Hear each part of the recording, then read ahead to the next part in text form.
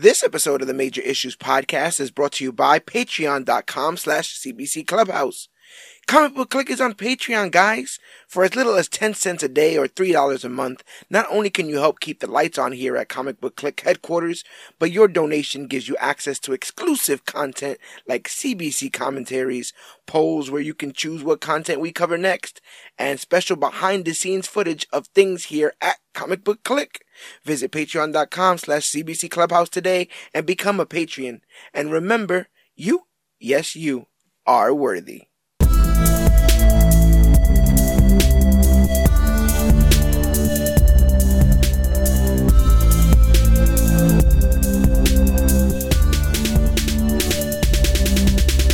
Hello everybody out there in comic book land. My name is George Serrano, aka The Don, and if you're listening to this, you can only be here for one reason. And I have to do all that again because my microphone is not on. I thought so. I didn't get ahead of myself. Hello. Yeah, it definitely sounds a lot different now. Okay, sounds a whole lot different. 3, 2, 1. Hello, everybody out there in comic book land. My name is George Serrano, aka The Don, and if you're listening to this, you can only be here for one reason, and it's a brand new episode of the Major Issues Podcast, brought to you by comicbookclick.com. And as always, I am never alone. Sir, if you could please introduce yourself. I am the man on his deathbed, Dan the Comic Book Man. Dan the Comic Book Man is the latest casualty to the coronavirus pandemic that has been ravaging the world. It's 2 years since the entire world shut down, and we're still dealing with the ramifications. And no, this isn't to say that Dan is not vaxxed or boosted. He's actually both. But sometimes it just happens. It just happens. I thought I was special. I thought I was Brita. I've been bit 10 minutes ago. I was fine.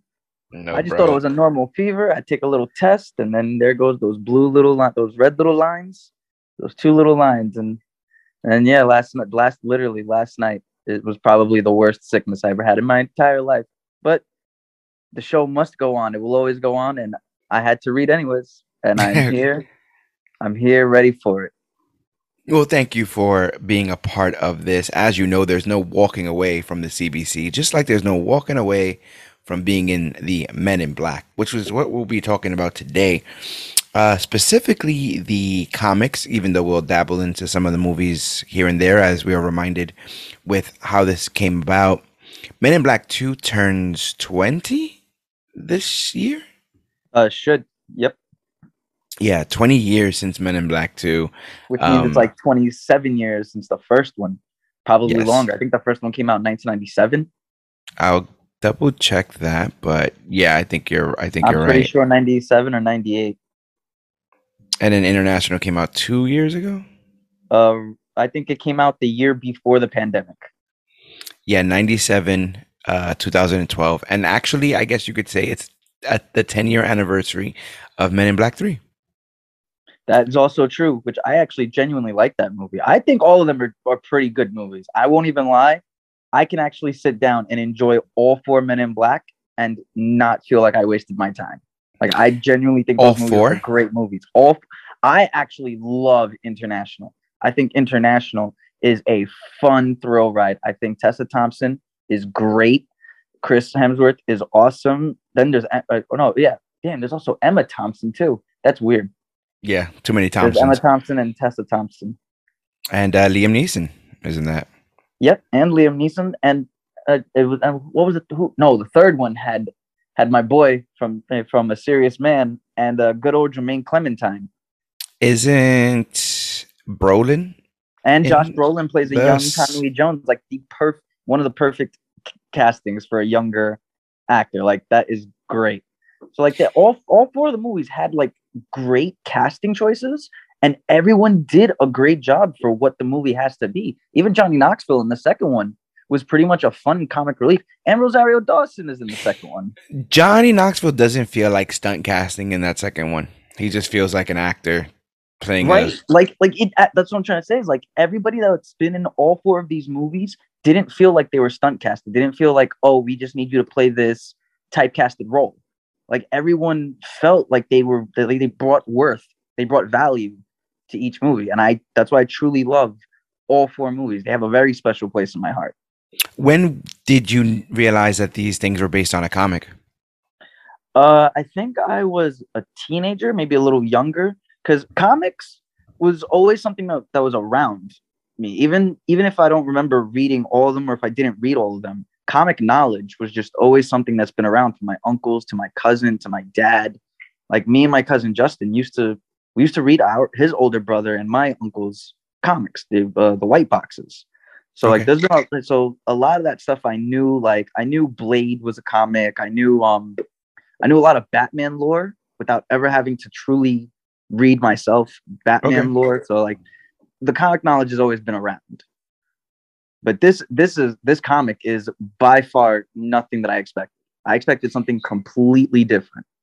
Yeah, so it seems that we have the Men in Black as they were. You can split into almost three different chapters.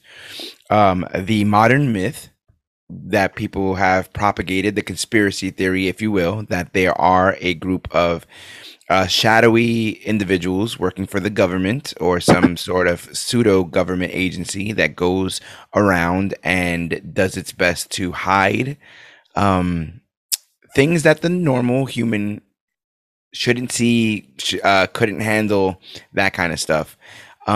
So before we move forward from there, I wanted to ask you, where do you stand on conspiracy theories? Like, are you a Bigfoot guy, UFOs, ghosts, demons?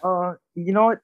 I will be fully transparent for one of the very first times in my life about this subject. Yes, I am. Okay. 110%. I am a conspiracy theorist believer. Cause some of them are too far fetched to be real, but there are others that are just as equally far fetched that it can't be fake. Right. I don't know. I can't say for sure. I believe in cloning. Right. Like, I have a friend that believes Eminem died in 2006, and that's and we have like why a new version of him. that's why Yeah. like, you didn't hear from him or see him in like 3 years, and then in 2009 he came back out of nowhere with black hair, brown eyes. Like, he looks completely different. Like, I don't believe in cloning, but Right. I'm not gonna sit here and act like, of the infinite realities and galaxies and planets out there, that we are truly alone. Right. How egotistical can the human brain truly go, that of the vastness of space, we're alone?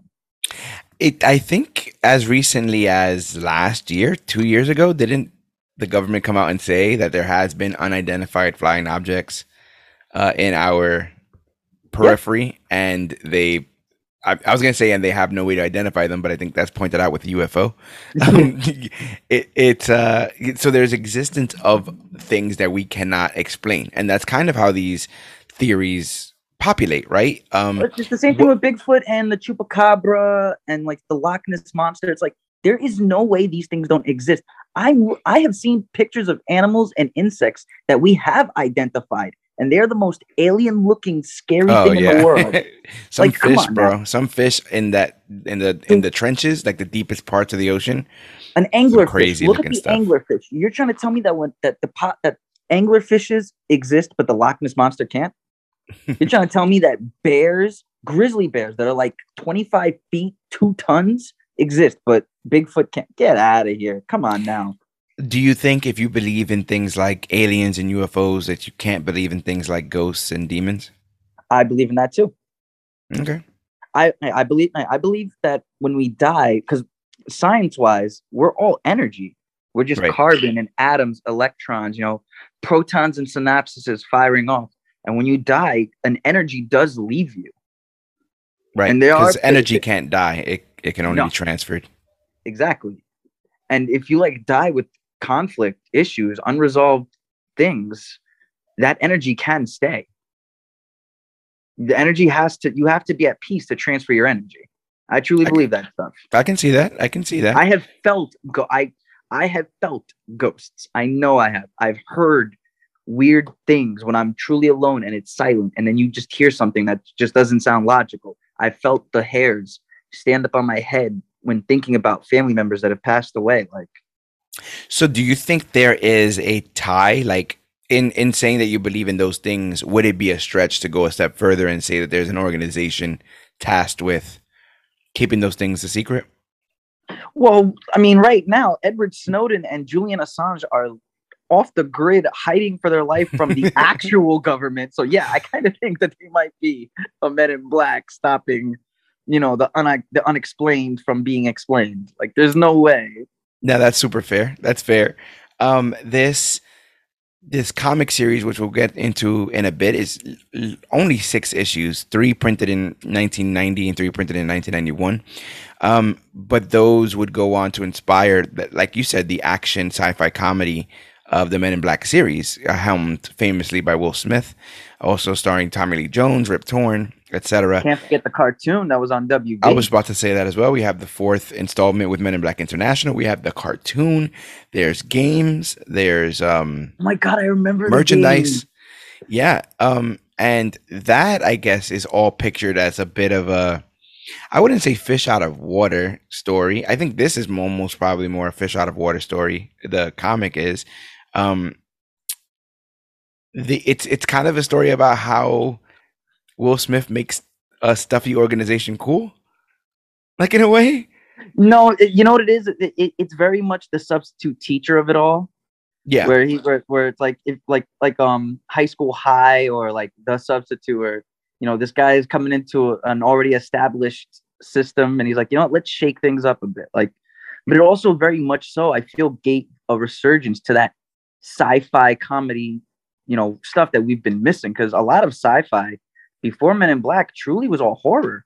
Invasion of the Body Snatchers, Fly, the Blob, Planet 9 from Outer Space. Like, if you really look at sci-fi, you never really got until the 90s. If it was comedy, it was just like, I made a girlfriend from my computer. Weird science, exactly. Yeah. Weird science would be like it. What's E.T.? That's not considered a comedy, right?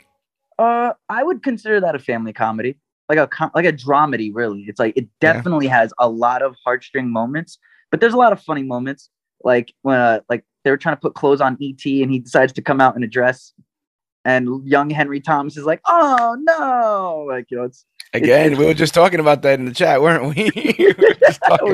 we were just talking about that, so that's hilarious. Yeah, well, he's a little boy. Of course. Yeah, the series kind of, I don't know if the premise of those Men in Black films would have worked without a character like Will Smith, who at the time was seemingly untouchable. What do you think of the comics take of making it more like a Training Day-esque scenario? I think the comics are 100% the darkest version of the Men in Black that you can get. 100%. Like, the cartoons was so outlandishly weird and just colorful, and aliens exploding from, ray guns. So it's like, it's something to capture a kid's head. A lot of goo. A lot of goo. And then you have the movies, but like you said, 1997. Are you crazy? This is literally the height of Will Smith's career. Yeah. Like, this was it. So you definitely needed something like that to give more, what's the word I'm looking for? It needed to have more fun. It definitely needed to be a bit more campy, while also taking itself seriously, because it did and didn't take itself seriously. But this comic went real dark, real fast. I think only in the first few pages, we already have a human sacrifice from like a Mexican religious group. Like, so Steven Spielberg was the executive producer of the film. He's the one who ended up calling Will Smith about it. And because it was Amblin. It was Amblin Productions. I remember that. Yeah, and the thing is, he didn't really want to do it because he just did Independence Day. Oh, wow. Yep. Turns out his wife, Jada Pinkett Smith, convinced him to take the part. So the one good thing she did. So I thought that was pretty interesting there. Well, I mean, that helped give us the Men in Black theme song, and a world without the Men in Black theme song is just a cold world. Clint Eastwood was offered the role of K. I wouldn't have. I don't think I would approve of that. I think Clint Eastwood could be K if they were doing the book version. Clint Eastwood is also a bit of a racist and hard to work with on set. Well, the Clint Eastwood rule, as we were talking about earlier, which is pretty interesting. But I guess I'm just looking for like what this film could have been if it wasn't this pairing, because I think you can only do it with this pairing. You would have to go back to how the comics portrayed these characters if you're not going to do it that way. Well, see, then there you go. Like, who could you put as these comic counterparts? Like, if it didn't go the route of Jones and Smith. Well, first I'll say that this is one of the few cases in which I think the diversity hire works for the franchise. In the same way that the two races work in Training Day. Like, I think that works. Ethan Hawke probably would have made a good Jay if they didn't make Independence Day first. I mean, no, not Independence Day.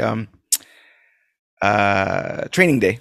No, Training Day. Isn't Training Day like a 2000s movie?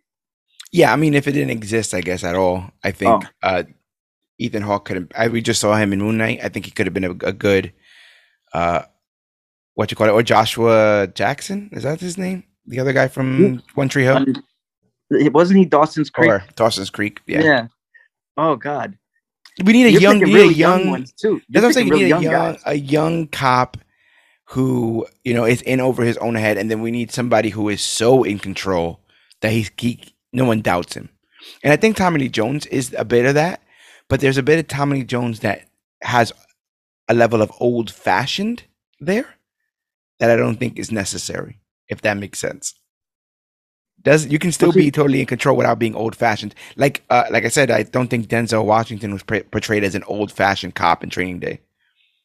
I see what you mean. I see a traditionalist. I see what you mean. Right. That's exactly what that's. Well, the thing is, I think that works for Tommy Lee Jones's persona of who we know him as an actor. Like, think of The Fugitive. Yeah. No Country for Old Men. He's an upstanding gentleman. Yeah. But I think that humble American apple pie. I get it.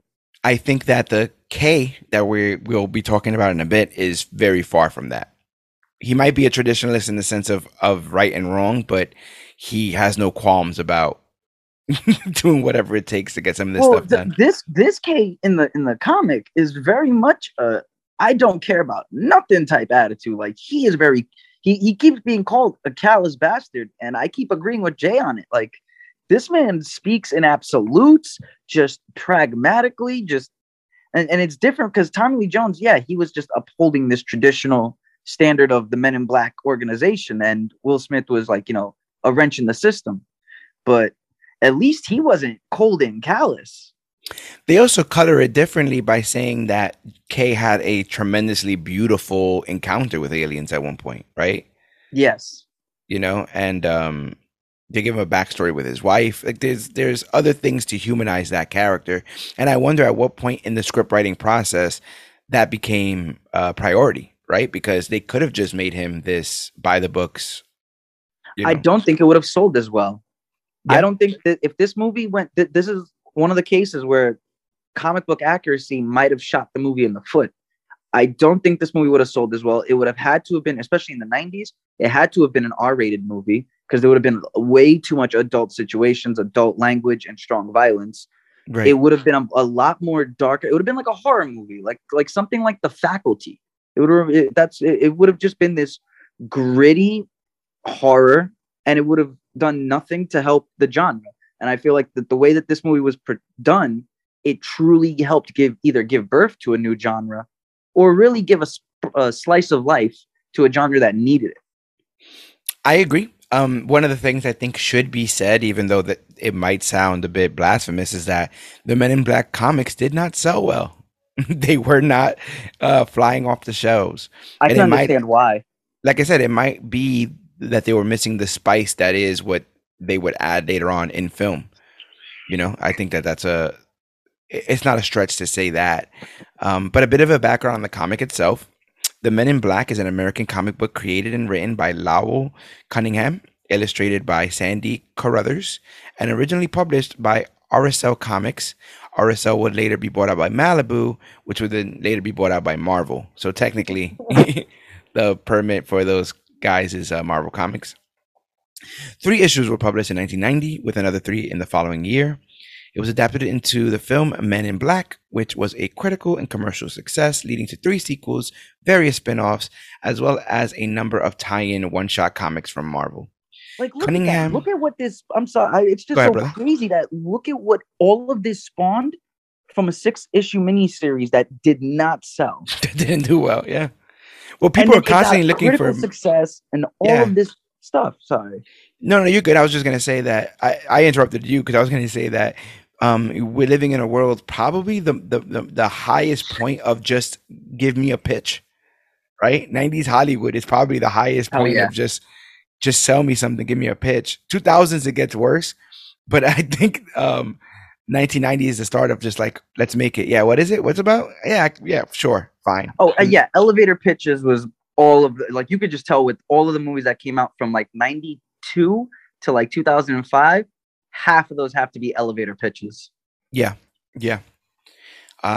So it turns out that Cunningham had the idea for a comic once a friend of his introduced him to the concept of the government Men in Black upon seeing a black van riding through the street. You know, the secret organization and stuff like that. So they ended up coming up with this story. So we'll be recapping and reviewing the 6 issues loosely. So we can give you guys kind of an idea of what this is all spoiler filled.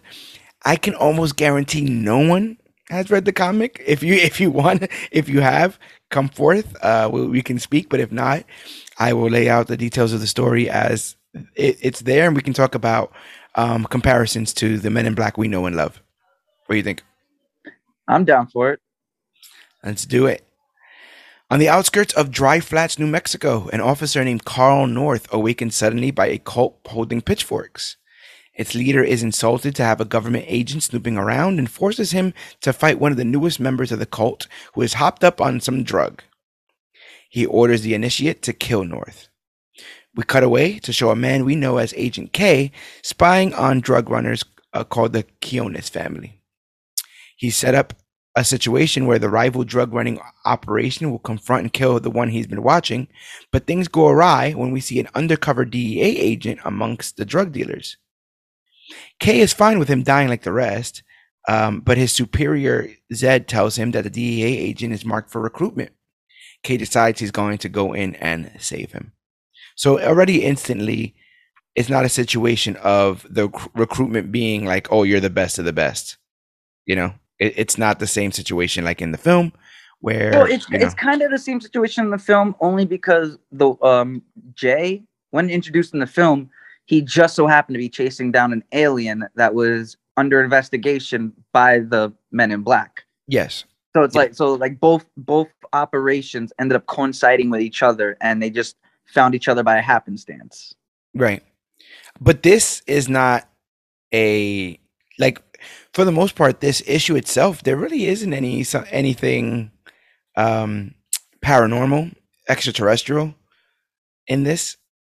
No, not at all. So I found it kind of weird. I dug the story as told, but I found it kind of weird because, again, I thought that aliens and Men in Black were synonymous.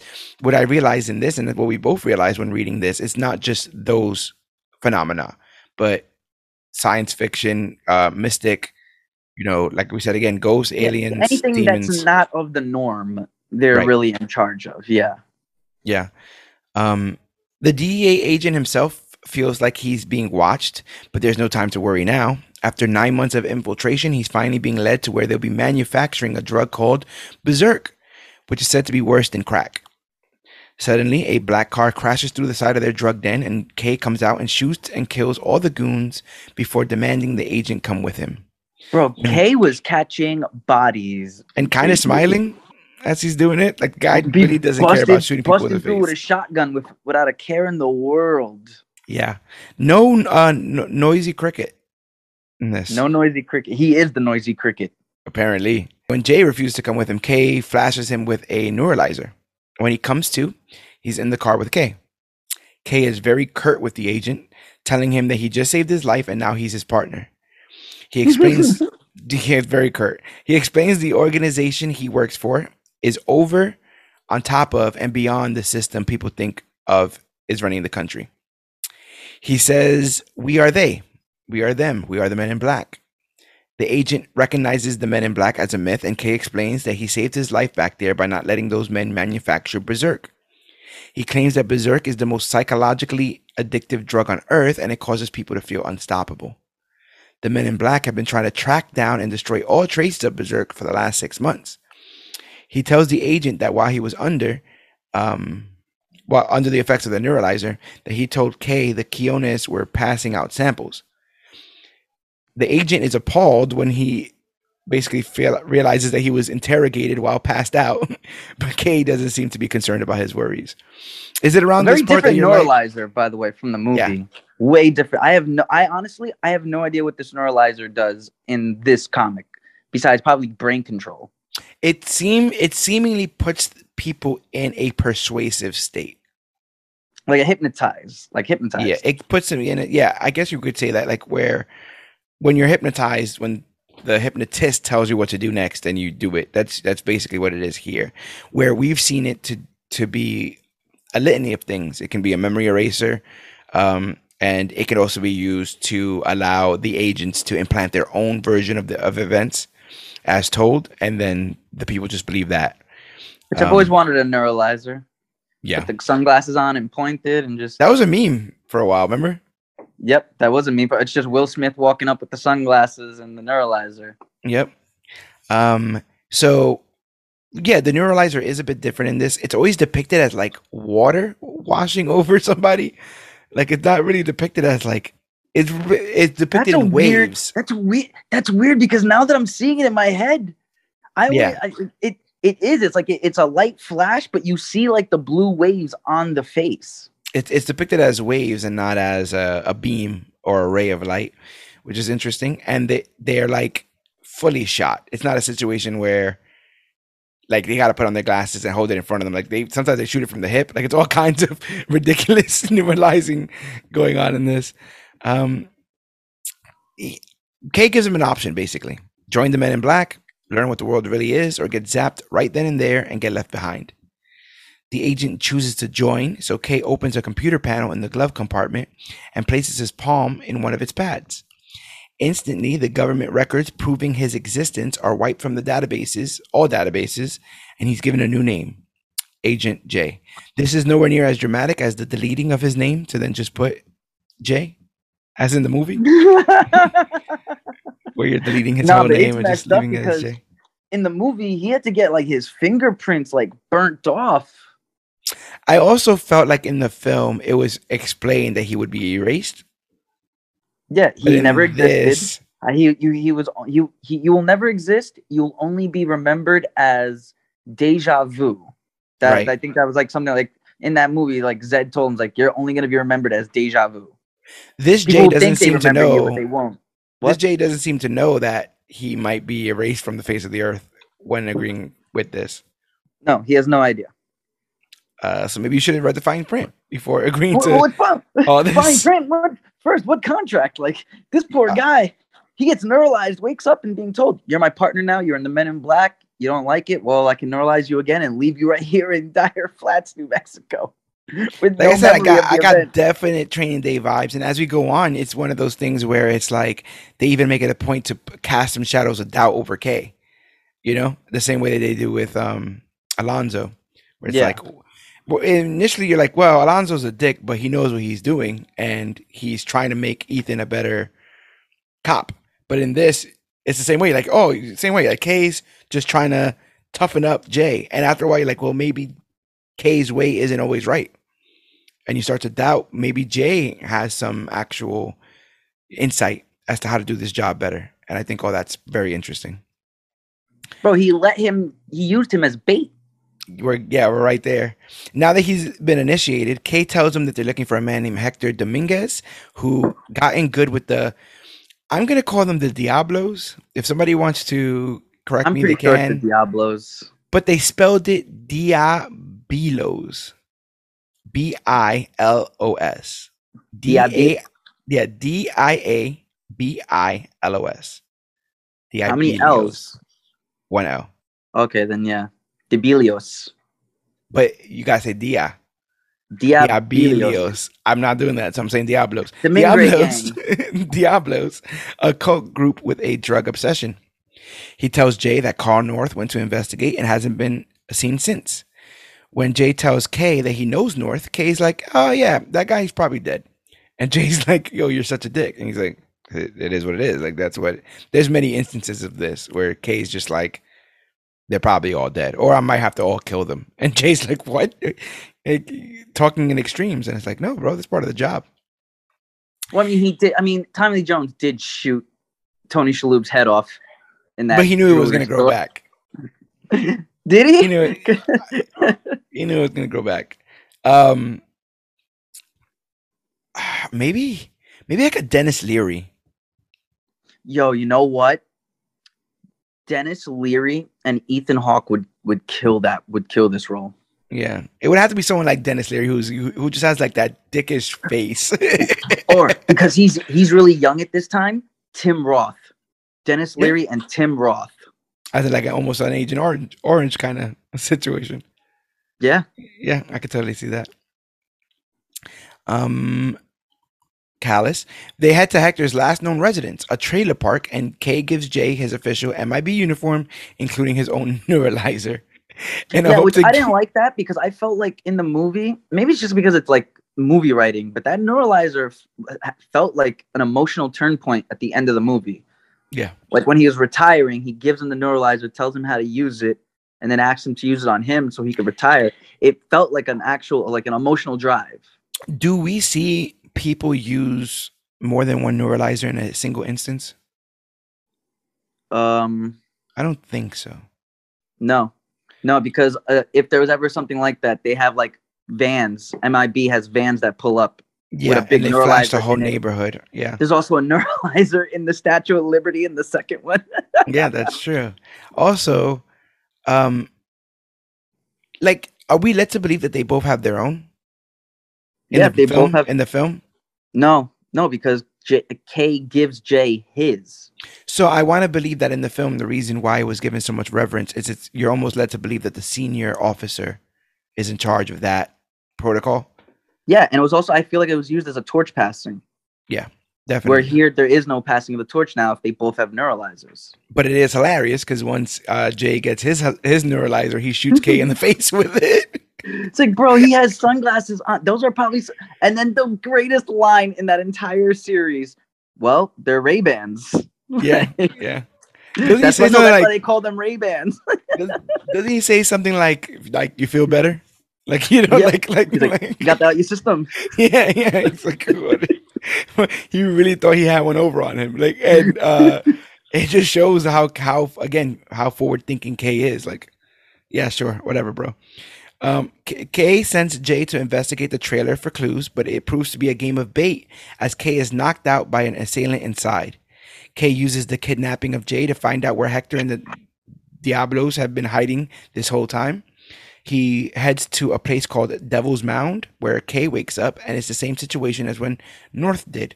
He wakes up surrounded by cultists brandishing torches. The leader gives a female initiate some berserk and sicks him on Kay, who tries to use the neuralizer on her, but it fails. I love that he's like, does this thing only work on me? Like, why every time I try to use it for something, it doesn't work? Yeah, that was funny. It started making me think that if it was the kid playing video games analogy, like, is his unplugged? You know, did they just give him a controller and have it unplugged so that he couldn't use it? I thought that was funny.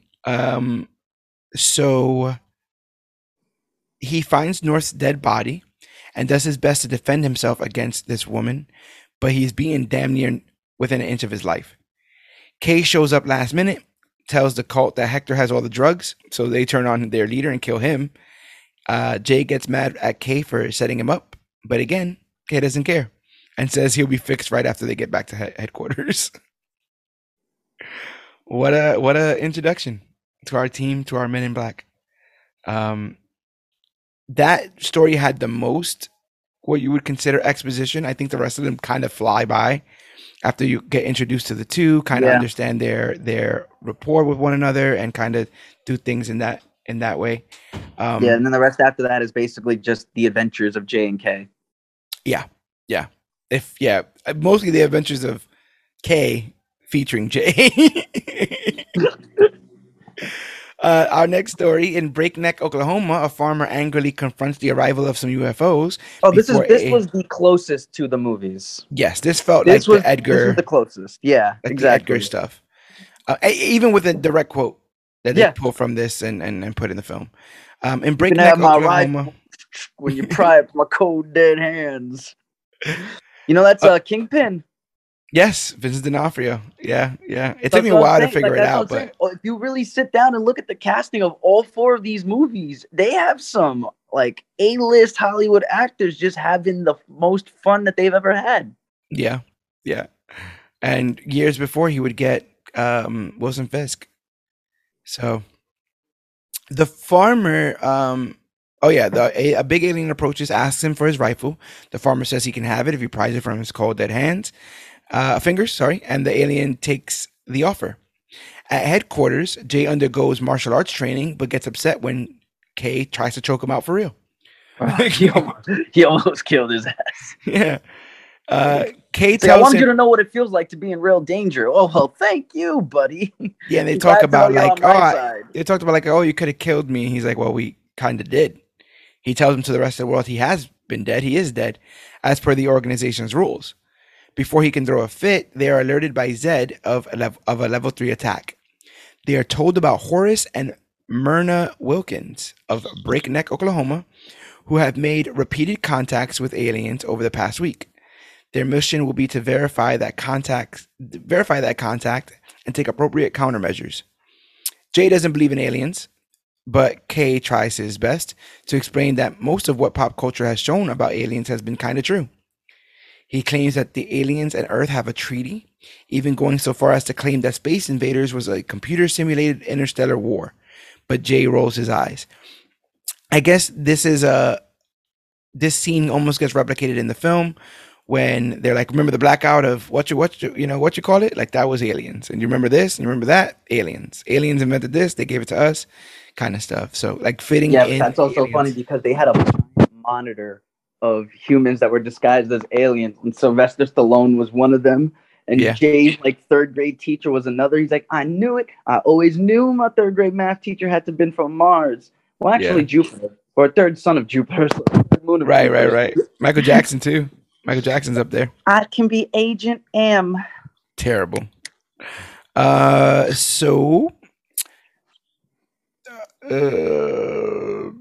Jay gets upset again. Petty aliens. These are some petty aliens. Well, Jay gets upset again when he realizes that he's had a mole removed. Kay explains that all identifying marks of any kind have been erased or changed, so he can't be identified. They get ready and head to Breakneck using a helicopter to drop their car from the sky. So no, we get no red button, but we do get this, and we get the tunnel. I do like the red button in the tunnel scene, though. Yeah. But no, so we get a different tunnel. We get a different train tunnel-esque transport system where the gentlemen lay in these beds and get kind of sent like through these tubes. Yeah, through these tubes. I think that was actually in the second movie. That was the emergency flush protocol. Oh, you're right. MIB gets broken into. They have the tubes to take them right to the secondary thingy, like that place. And then it takes them outside. Like you leave like a phone booth, and there's all blue toilet water when you open the door of the phone booth. Yeah, freaking disgusting. So they did find a way to implement that. That's good. Once they get to Breakneck, they approach the elderly couple under fake names and pretend to be officers investigating the UFOs, complete with fake badges. Kay neuralizes the couple and interrogates them. The couple claims the aliens to be ugly creatures who want Horace's gun and won't stop visiting them until they get it. Kay considers shooting the couple, but Jay says, just give them a BS story. So he tells them that swamp gas from a weather balloon was trapped in a thermal pocket and refracted the light from Venus, which is said almost exactly in the film. Word for word, not word for word from the movie. Yeah. Because Will Smith's like, what, swamp gas? What is this swamp gas nonsense? Yeah. And that's what they saw. No alien. Kate goes to the car to upgrade his firepower, so Jay takes this opportunity to call his old job, but as Kay confirmed, everyone thinks he's dead. Kay comes back, tells the couple to go to sleep, and he and his partner await the Proximans. Proximans, the aliens they came to confront. Jay is flabbergasted at his first alien sighting, but after talking to the creature, they find out that the Proximans conduct what can be considered as a scavenger hunt, going across the cosmos to bring unique and useless things to their queen. They wanted Horus's rifle, but he refused, so they are showing up every day until he dies so they can pry it from his fingers, as agreed. If they leave without it, they will be killed. When Kay, Yo, bro, it's just that was probably the funniest shit that I read. I'm like, yo, wait, what do you mean you're gonna free the gravity and just go straight kamikaze? What? yeah, Like, oh, we failed. Kamikaze time. but that's like the punishment in their culture if you're not able to bring back something to the queen of worth. So they it's not thought even like they're coming to invade. Like, you know, the cockroach in the movie came to invade. They Right. just wanted a gun. And the thing is, they thought that was an agreement. We want your rifle. Okay, you can have it when you pry it from my cold dead fingers. Okay, that was it for them. They And read that. that's what's funny. They read that as They're black not and gonna white. kill him. They're No, not gonna kill him. They're just gonna wait for him to die. and then take him because he said that they could. You can take it. You can have my gun when you take it from my cold dead fingers. So All right, he's we'll like, just okay, wait for you to croak. yeah. You thanks for saying that we're allowed to have it. We'll just wait. So I thought that was very funny, and I think it's always very interesting whenever like they do this in Rick and Morty, right? With that there's like a debate over an alien in Rick's basement, and like what it looks like versus what it could be, and all that kind of stuff. And I think that this is very much that. And I always like when it's done this way, where it's like, of course, these ugly and terrifying creatures scare the hell out of us, but like they're not even here for that. They're like they're here for but such that a alien superfluous was there reason. to eat all babies and give people cancer. Space AIDS. That was it. Space AIDS. Yeah. Kay goes to aim a killing shot because he was always down to shoot this thing once it came. That was his plan, regardless, right? Yeah.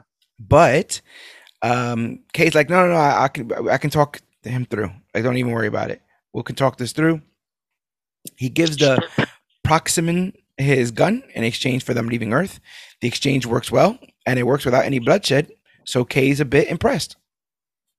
He's like, oh, you could do this without killing people? Without killing people? I had no idea that murder was not the only option. Who knew that effective communication would work? It's like Mark. It's like Steven, Jake, and Mark. Yeah, I do agree with you though. That is the most movie accurate sort of story. Like they seemingly took straight from that. Like that entire farm scene. I mean, I do like the whole pregnancy on the on the Jersey Turnpike. Yeah, that was pretty good. That's kind of funny. But yeah, that was crazy how it was just that accurate, and they didn't even need to kill the farmer. Right, and the farmer is no big threat. Like there's no third act, big bad, or any of that kind of stuff. Our next one has to deal with a little bit of the occult, which is different from Men in Black in general. I don't think that majority of Men in Black deals with the occult, but this one deals with an actual factual demon. And a bit of the Stranger Things kids, apparently, in this story. We go to Paxton, Ohio, and we see a bunch of kids playing D&D, but they use a Tibetan tetrahedron. It's a dice. Tetrahedron, yeah, it's like a 12-sided die. Yes, but it's Tibetan, and so it's imbued with mystical abilities. And so when they roll it, a demon comes out of nowhere. And basically takes off. Kay and Jay sit back and play some cards as they wait for their next assignment from Zed. And Zed's already on Jay's already on Zed's bad side because he thought Zed was like a computer program or something like that. He didn't realize he was an actual person. Well, in fairness, they did kind of give him like the Charlie from Charlie's Angels type vibe. Yeah, they don't even show him. In a box. Yeah, they never show him. We at least get Zed. I think he gets killed in the second one, right? I think doesn't that woman kill him? That weird woman alien thing. No, I think what happened was he survived, but Rip Torn dies before the third one can happen. So they kill him off in the third one as just that's how the third movie starts. It starts with Emma Thompson coming in to take over in Zed's untimely death because Rip Torn actually died. Yeah. This is Priority Alert 1. So we've dealt with a Priority Alert 3 kind of situation. This is way more deadly, apparently. So they decide that they're going to go and use the tubes, those transit tubes that I was talking about, that can transport them anywhere in the world. Apparently, the whole ordeal is extremely taxing on the mind. So Jay's kind of dealing with it while Kay's giving him shit about it. They have a car that can change from regular to a police car, a bit more of MIB technology. So they use that police car to go to that to go investigate the demon. Along the route, they see a squirrel, and Kay takes great pleasure upon running it over on purpose, kind of showing the kind of man that he is. So I thought that was pretty interesting too. They meet up with a bunch of different people from the town and try to figure out what they think happened, and they're all saying that there was a demon, you know. So during this whole time, especially since what happened with the aliens, Kay and Jay are arguing over how to best handle this situation, with Kay obviously trying to do the most abrasive thing in the world and Jay thinking that there's better ways to handle people. I guess you could say there's a bit of that between Will Smith and Tommy Lee Jones, but the Will Smith of it all is not that Kay's handling people the wrong way. He's just been doing it so long that he has no like bedside manner. Well, that was a big theme that was in the first one too. Every time like Kay was neuralizing someone, Jay's like, "Yo, you can't just neuralize everybody that you interview." Yeah, like, it happens with the morgue lady. He does it like 3 times. Yeah. He's like, "Yo, you can't be like doing that all willy-nilly." Because he neuralized what's it called? The farm wife gave bullcrap story about the gaslight and told her go get a dress and go buy yourself something nice, and then he does it to the morgue lady twice. He's like, "Oh, come on, man, you're gonna give her brain damage or something. Like, ain't you ever given everybody brain cancer with that thing? I don't know."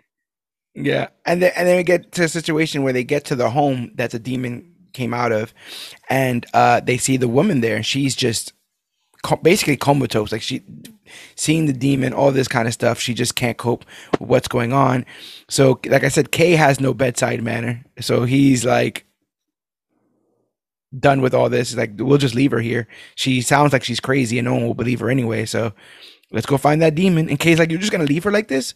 All those people that you erase their memories for your own good, and you're not gonna erase her memory to make her feel better?"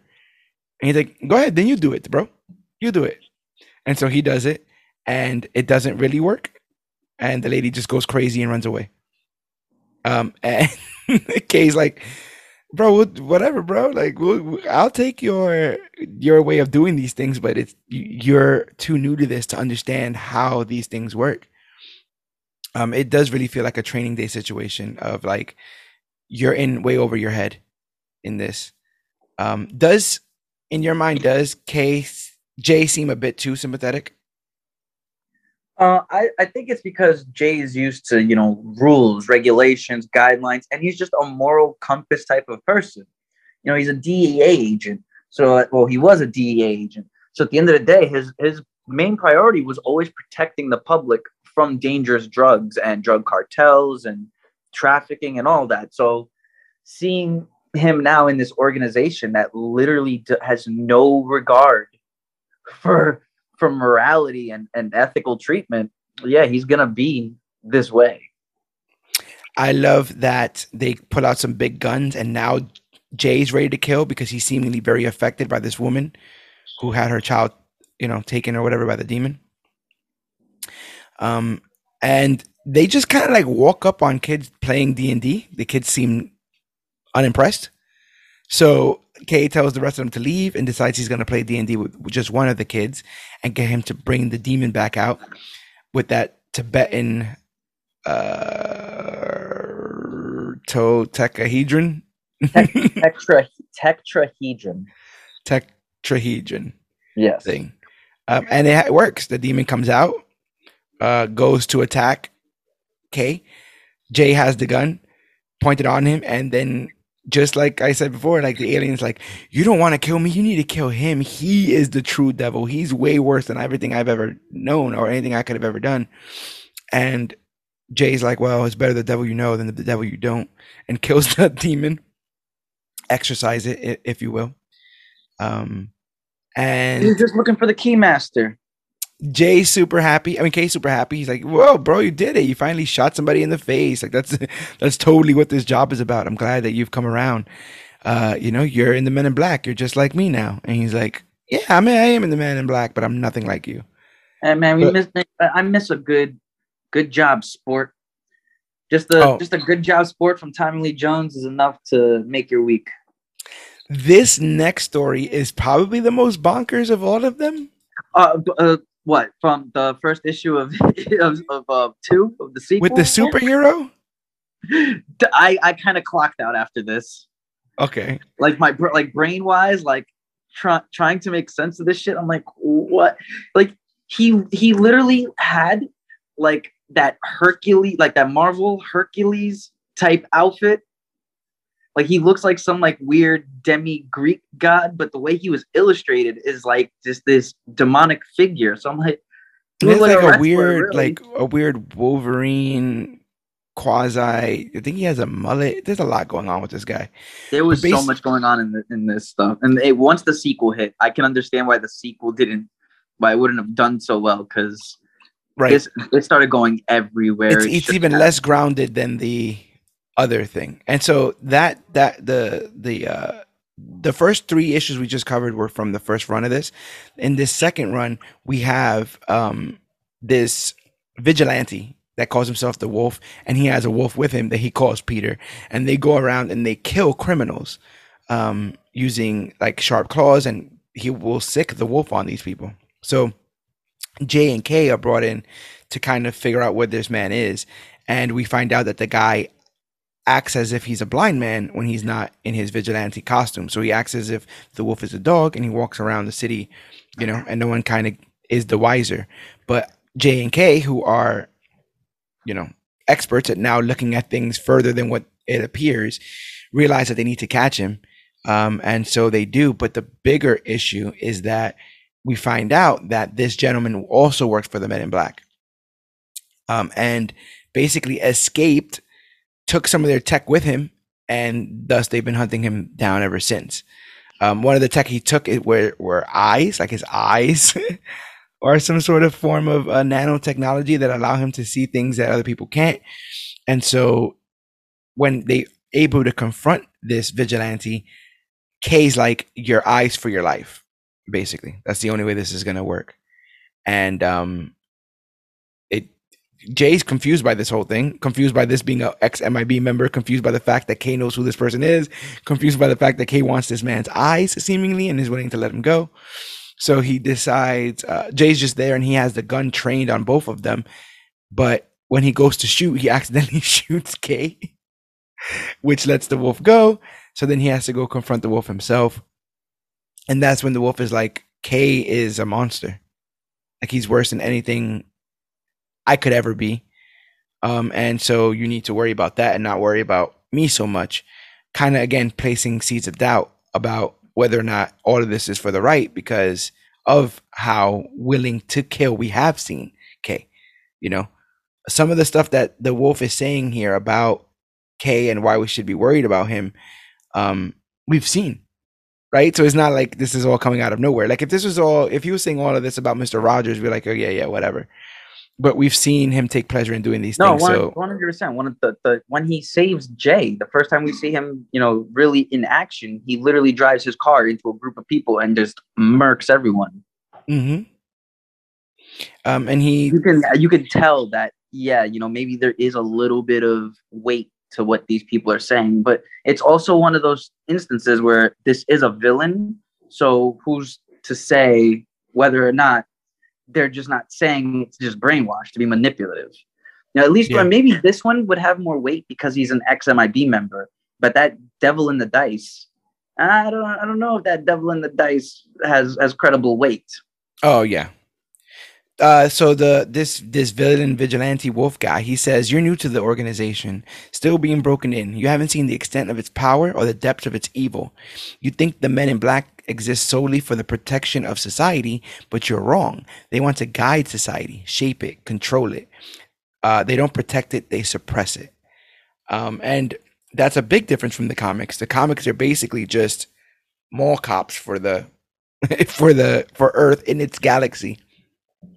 Whereas if this man's claims can be believed, they are actively working the world. They're actively choosing to let things happen. It's kind of what they are doing in a sense, because even Kay tells Jay in the very first movie, he's like, a person is smart, but people are dumb, panicking messes.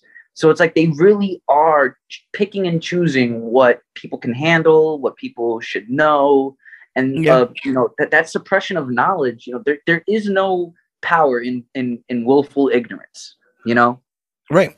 And I think if the common person was put in that position, I think they would get where Jay is, like, where who gets to choose and what stuff, can people handle and all that kind of stuff. And we've been here before with that too, especially with the Eternals argument that we've had in the group chat, where I'm on Druig's side, but it's like, I get it. At what point is peace not enslavement?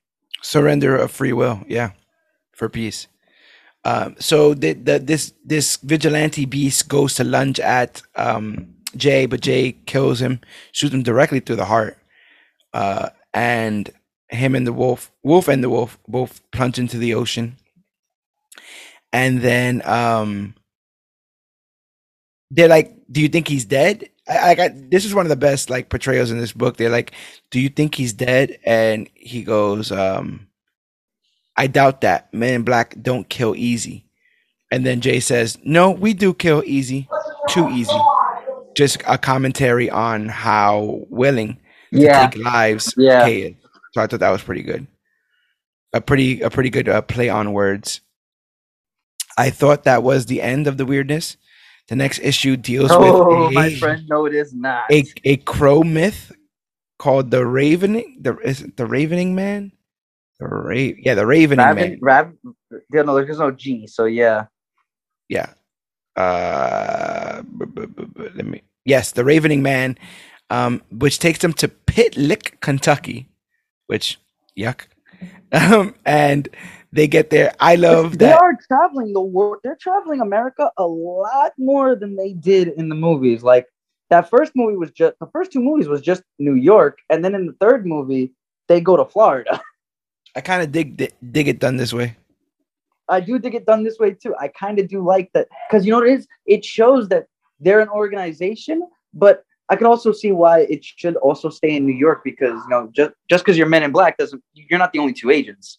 Right. There should be jurisdictions. There's no way two Men in Black agents from Manhattan, New York, should be investigating a crime in Iowa, So you see how stories like this, kind of, they can really easily be seen as possible anthologies.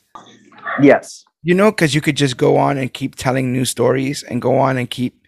Oh no, that's what I think this series is. I think all six of these issues is an anthology series. I don't think this is one main storyline. And when you read the sequel, it says the new adventures of the Men in Black.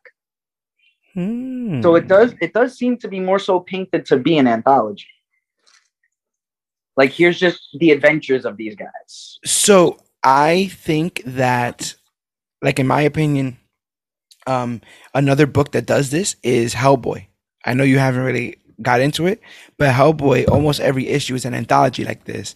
They get called to a place where there's some sort of extraterrestrial being, and the movies deal with this very lightly. I think once in every movie they get pulled onto a call, but every movie is this big overarching narrative. Well, as much as Hellboy. As much as we hate the Hellboy with David Harbour, they did do that. Yeah, with a bat, with a bat wrestling thing. And so usually in the Hellboy stories, they are a little bit more disconnected. And so Hellboy is very much like K in this, where he's done this for so long, he's lived for so long, done this for so long, over 100 years, and that all this is second nature to him. And like they've never really been able to nail that. I think you could argue they nailed it in the Harbor stuff, but there's a lot of other stuff they didn't in that, and thus. No, they didn't have to go King Arthur. For some reason, every movie, like in the last 7 years, had to go King Arthur route for some reason. And the craziest part is that's actually canonical. So it's weird. You keep telling me that's actually canonical. It's weird. They bring up this story of people saying that they see this ravening man, this weird crow god that kidnaps or kills or eats people that are sticking their nose where they shouldn't. And K is sweating bullets, and he's just like, Jay is sweating bullets, and he's like, it can't be real. And K susses that K susses that Jay has dealt with a scenario like this before in his mind, and we kind of get a flashback that Jay had a weird experience with a family of crows that has caused him to be terrified of crows, but K spells it all out. This childhood traumatic moment, which lets us know that, again, K knows way more than he's letting on, and how, who knows? But that's actually funny because in the third movie, K did know Jay since he was a kid. Yes. Yeah. So that is actually kind of funny that they went that route. They spun it all the way around. So, yeah, there's a lot of arguing about, oh, how did you know that? How did you know that? Don't worry about it. Listen, we're on mission. We got to figure out what's going on. So they overhear a man beating his son. And so they neuralize them both, ask the man what's going on. He said his son's been telling tall tales about this ravening man, and he will have nothing of it. And he's like, well, why? Because you don't believe it? He's like, no. Domestic abuse. Yeah, he's like, why? Because you don't believe it? And he's like, no, I totally believe it.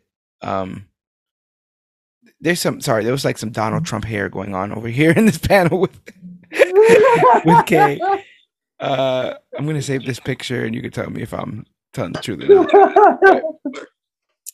But yeah, he's like, no, I'm not beating him because he's telling a lie. I'm beating him because I believe it too, and I don't want him to come back. They already took that little boy, and I can't stand for any of this long enough. So they walk around looking for my only option is to beat my son. Yeah. This is the like Freddy Krueger of it all, right? Where the parents know and the kids are finding out, so it's like, yeah, there is a lot of pop culture in these books. Yeah. Well, that might have been why people kind of put it down, because they were like, I've seen this. That could be it.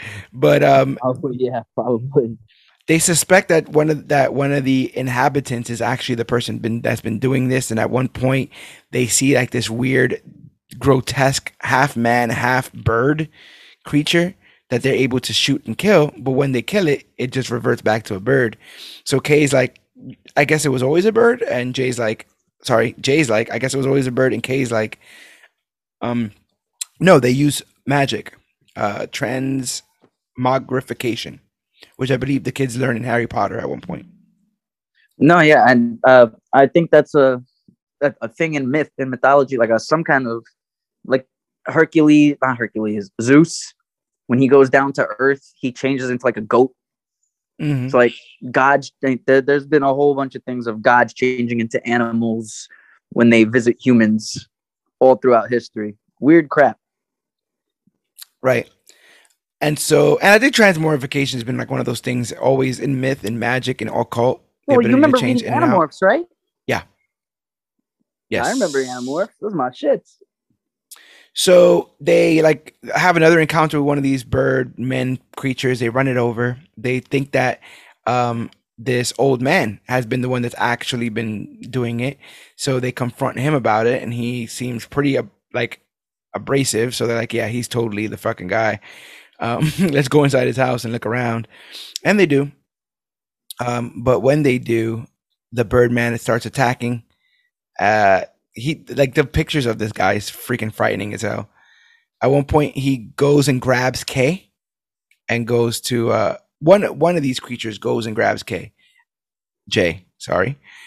And K's like, I got you, bro. Just give me a second. And he goes down to the old man and he's like, tell your bird to let him go. And at first he's like, I don't know what you're talking about. He's like, tell your bird to let my partner go. And he's like, well, he stuck his nose where he shouldn't. And so K's screaming because this is literally the worst thing of his whole life, right? He was scared of these crows before, and now this giant crow is seemingly taking him to his death. So with no other real option, he shoots the old man dead. And shooting the old man dead, the bird monster thing reverts back to being a bird. And that's basically it. That's the story there. K has a moment to himself where he thinks to himself, well, maybe his way of doing things does get results. Because if he didn't shoot that man, nothing would have happened. He would have got killed and shit. So yeah, and they really much drew this crow creature to look like Adrian Toomes. Like, I'm about to say the vulture. Yeah. Does he look like the vulture? He definitely has some vulture-esque aesthetic. This one is probably the most comedic, right? This last issue that we'll be covering here, where they go to the Comic-Con. Yep. So basically, a space cop is sent down to arrest or bring punishment to Jay for breaking MIB protocol and doing that deal with the Proximians or whatever to give him the gun. It's decided that they're going to go into a Comic-Con to do the deliberations for this. And so you have this big RoboCop Terminator-esque robot alien walking around this he con. looks like Krang mixed with Darkseid. Kang mixed with Darkseid. He also has a bit of like AIM, those weird AIM beekeeper kind of fucking.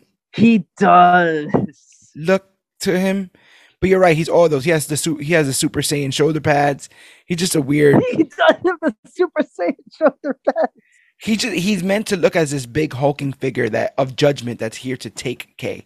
So they decided that they're gonna do this whole trial at the Comic-Con. But at one point at the Comic-Con, the guard or whatever, whoever this intergalactic police force guy is, he's spotted by another alien. And that alien's like, yo, last time you came around, you did some shit and it wasn't fair. And they argue. He tries to kill him, the cop. It doesn't work. And then the cop just traps him in an elevator and incinerates him. So we see that this guy doesn't play any games.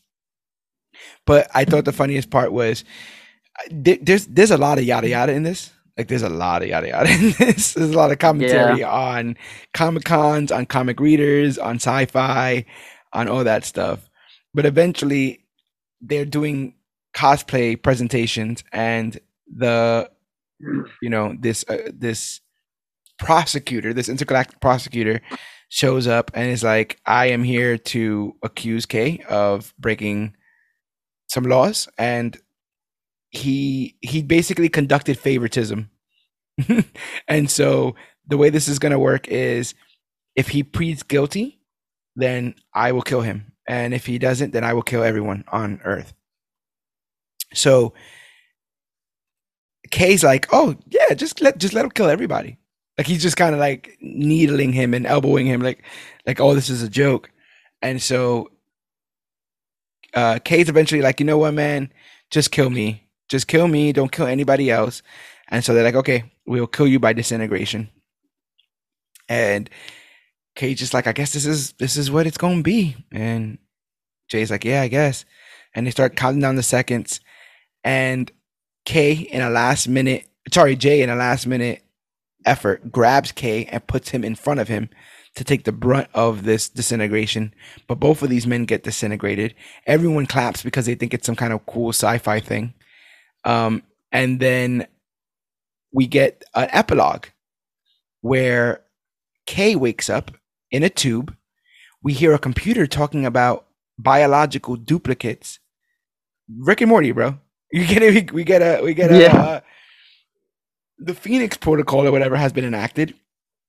Duplicates of Jay and K were killed by that guy, and K finds out that Jay sacrificed him you know.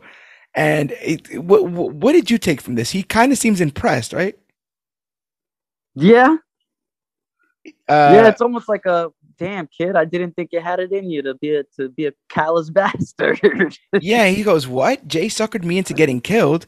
And the computer's like, "Yes, I think Jay's ready for phase 2." Or Zed, sorry, he's like, "I think Jay's ready for phase 2. What about you?" And he goes, "Phase 2, sure, why not?" Sure, why not? The kid's learning. I guess I have to keep my eye on him. I thought that drop at the end is a really cool and pretty dark drop, right? That these operatives... it was really sick, where like they get disintegrated and he just like essentially wakes up. It was like if he was playing Roy. Yeah. And he didn't go back to the carpet store. Yeah. Like it was crazy dark. And the idea is that this always happens, right? That they're just making duplicates of these agents that are always going on missions and getting killed to then awaken. Because one of the things that I failed to mention was that the new K had his memory wiped to the point of all of that happened. So all he remembers is his last mission, not the mission he just got killed on. So yeah. in a very Westworldian fashion, everyone just gets reset again.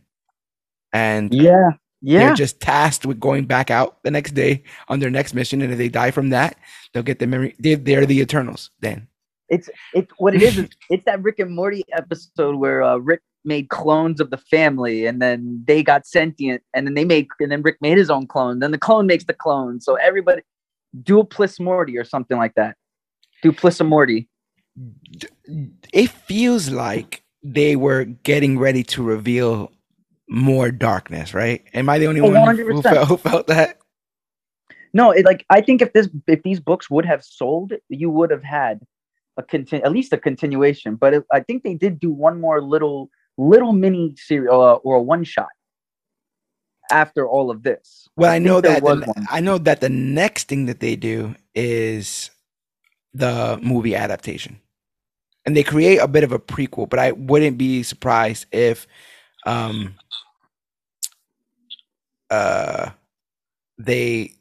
that was all decided about, like maybe possibly bringing in another mini series from the OG stuff. Yeah, because I know on Wiki it says mini series one shot, but it also says 6 issues. The Wiki is all weird with it because it says it was leading to, which was a commercial and critical success, leading to 3 sequels and various spin-offs, as well as a number of tie-in one-shots from Marvel. Oh, yeah. I don't think we ever got them. Movie tie-ins. Movie tie-in one-shots, yeah. And I think there is almost for all of them. And there's a prequel that I want to read. A prequel for the first film. Yeah, that's what I'm saying. They never went back on this narrative. I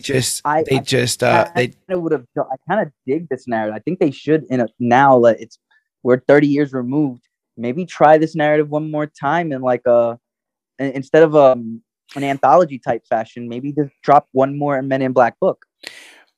This could work as a sci-fi series, like a X-Files. Yeah. Yes. Oh my God. Yes, it can. And that was the whole thing about X-Files and Men in Black is X-Files is X-Files. This is the spirit and the theme to which Sully and whatever his name was, Mulder. Mulder and Scully. That was it. Mulder and Scully. Yeah. Like this is what X-Files feels like. Mm-hmm. This is completely night and day from the Men in Black movie we have. But X-Files definitely feels like this kind of run. So I would love for them to do something like that. Like a Roswell. Yeah. But you know what's going to happen? If they were to do that, then people would criticize, why are they suddenly making Men in Black dark and gritty? Oh my man. Then you just got to point them to the newest, hottest, latest, and greatest podcast just so they know the truth. And that's what we do here as part of the Major Issues podcast. Yes, it is.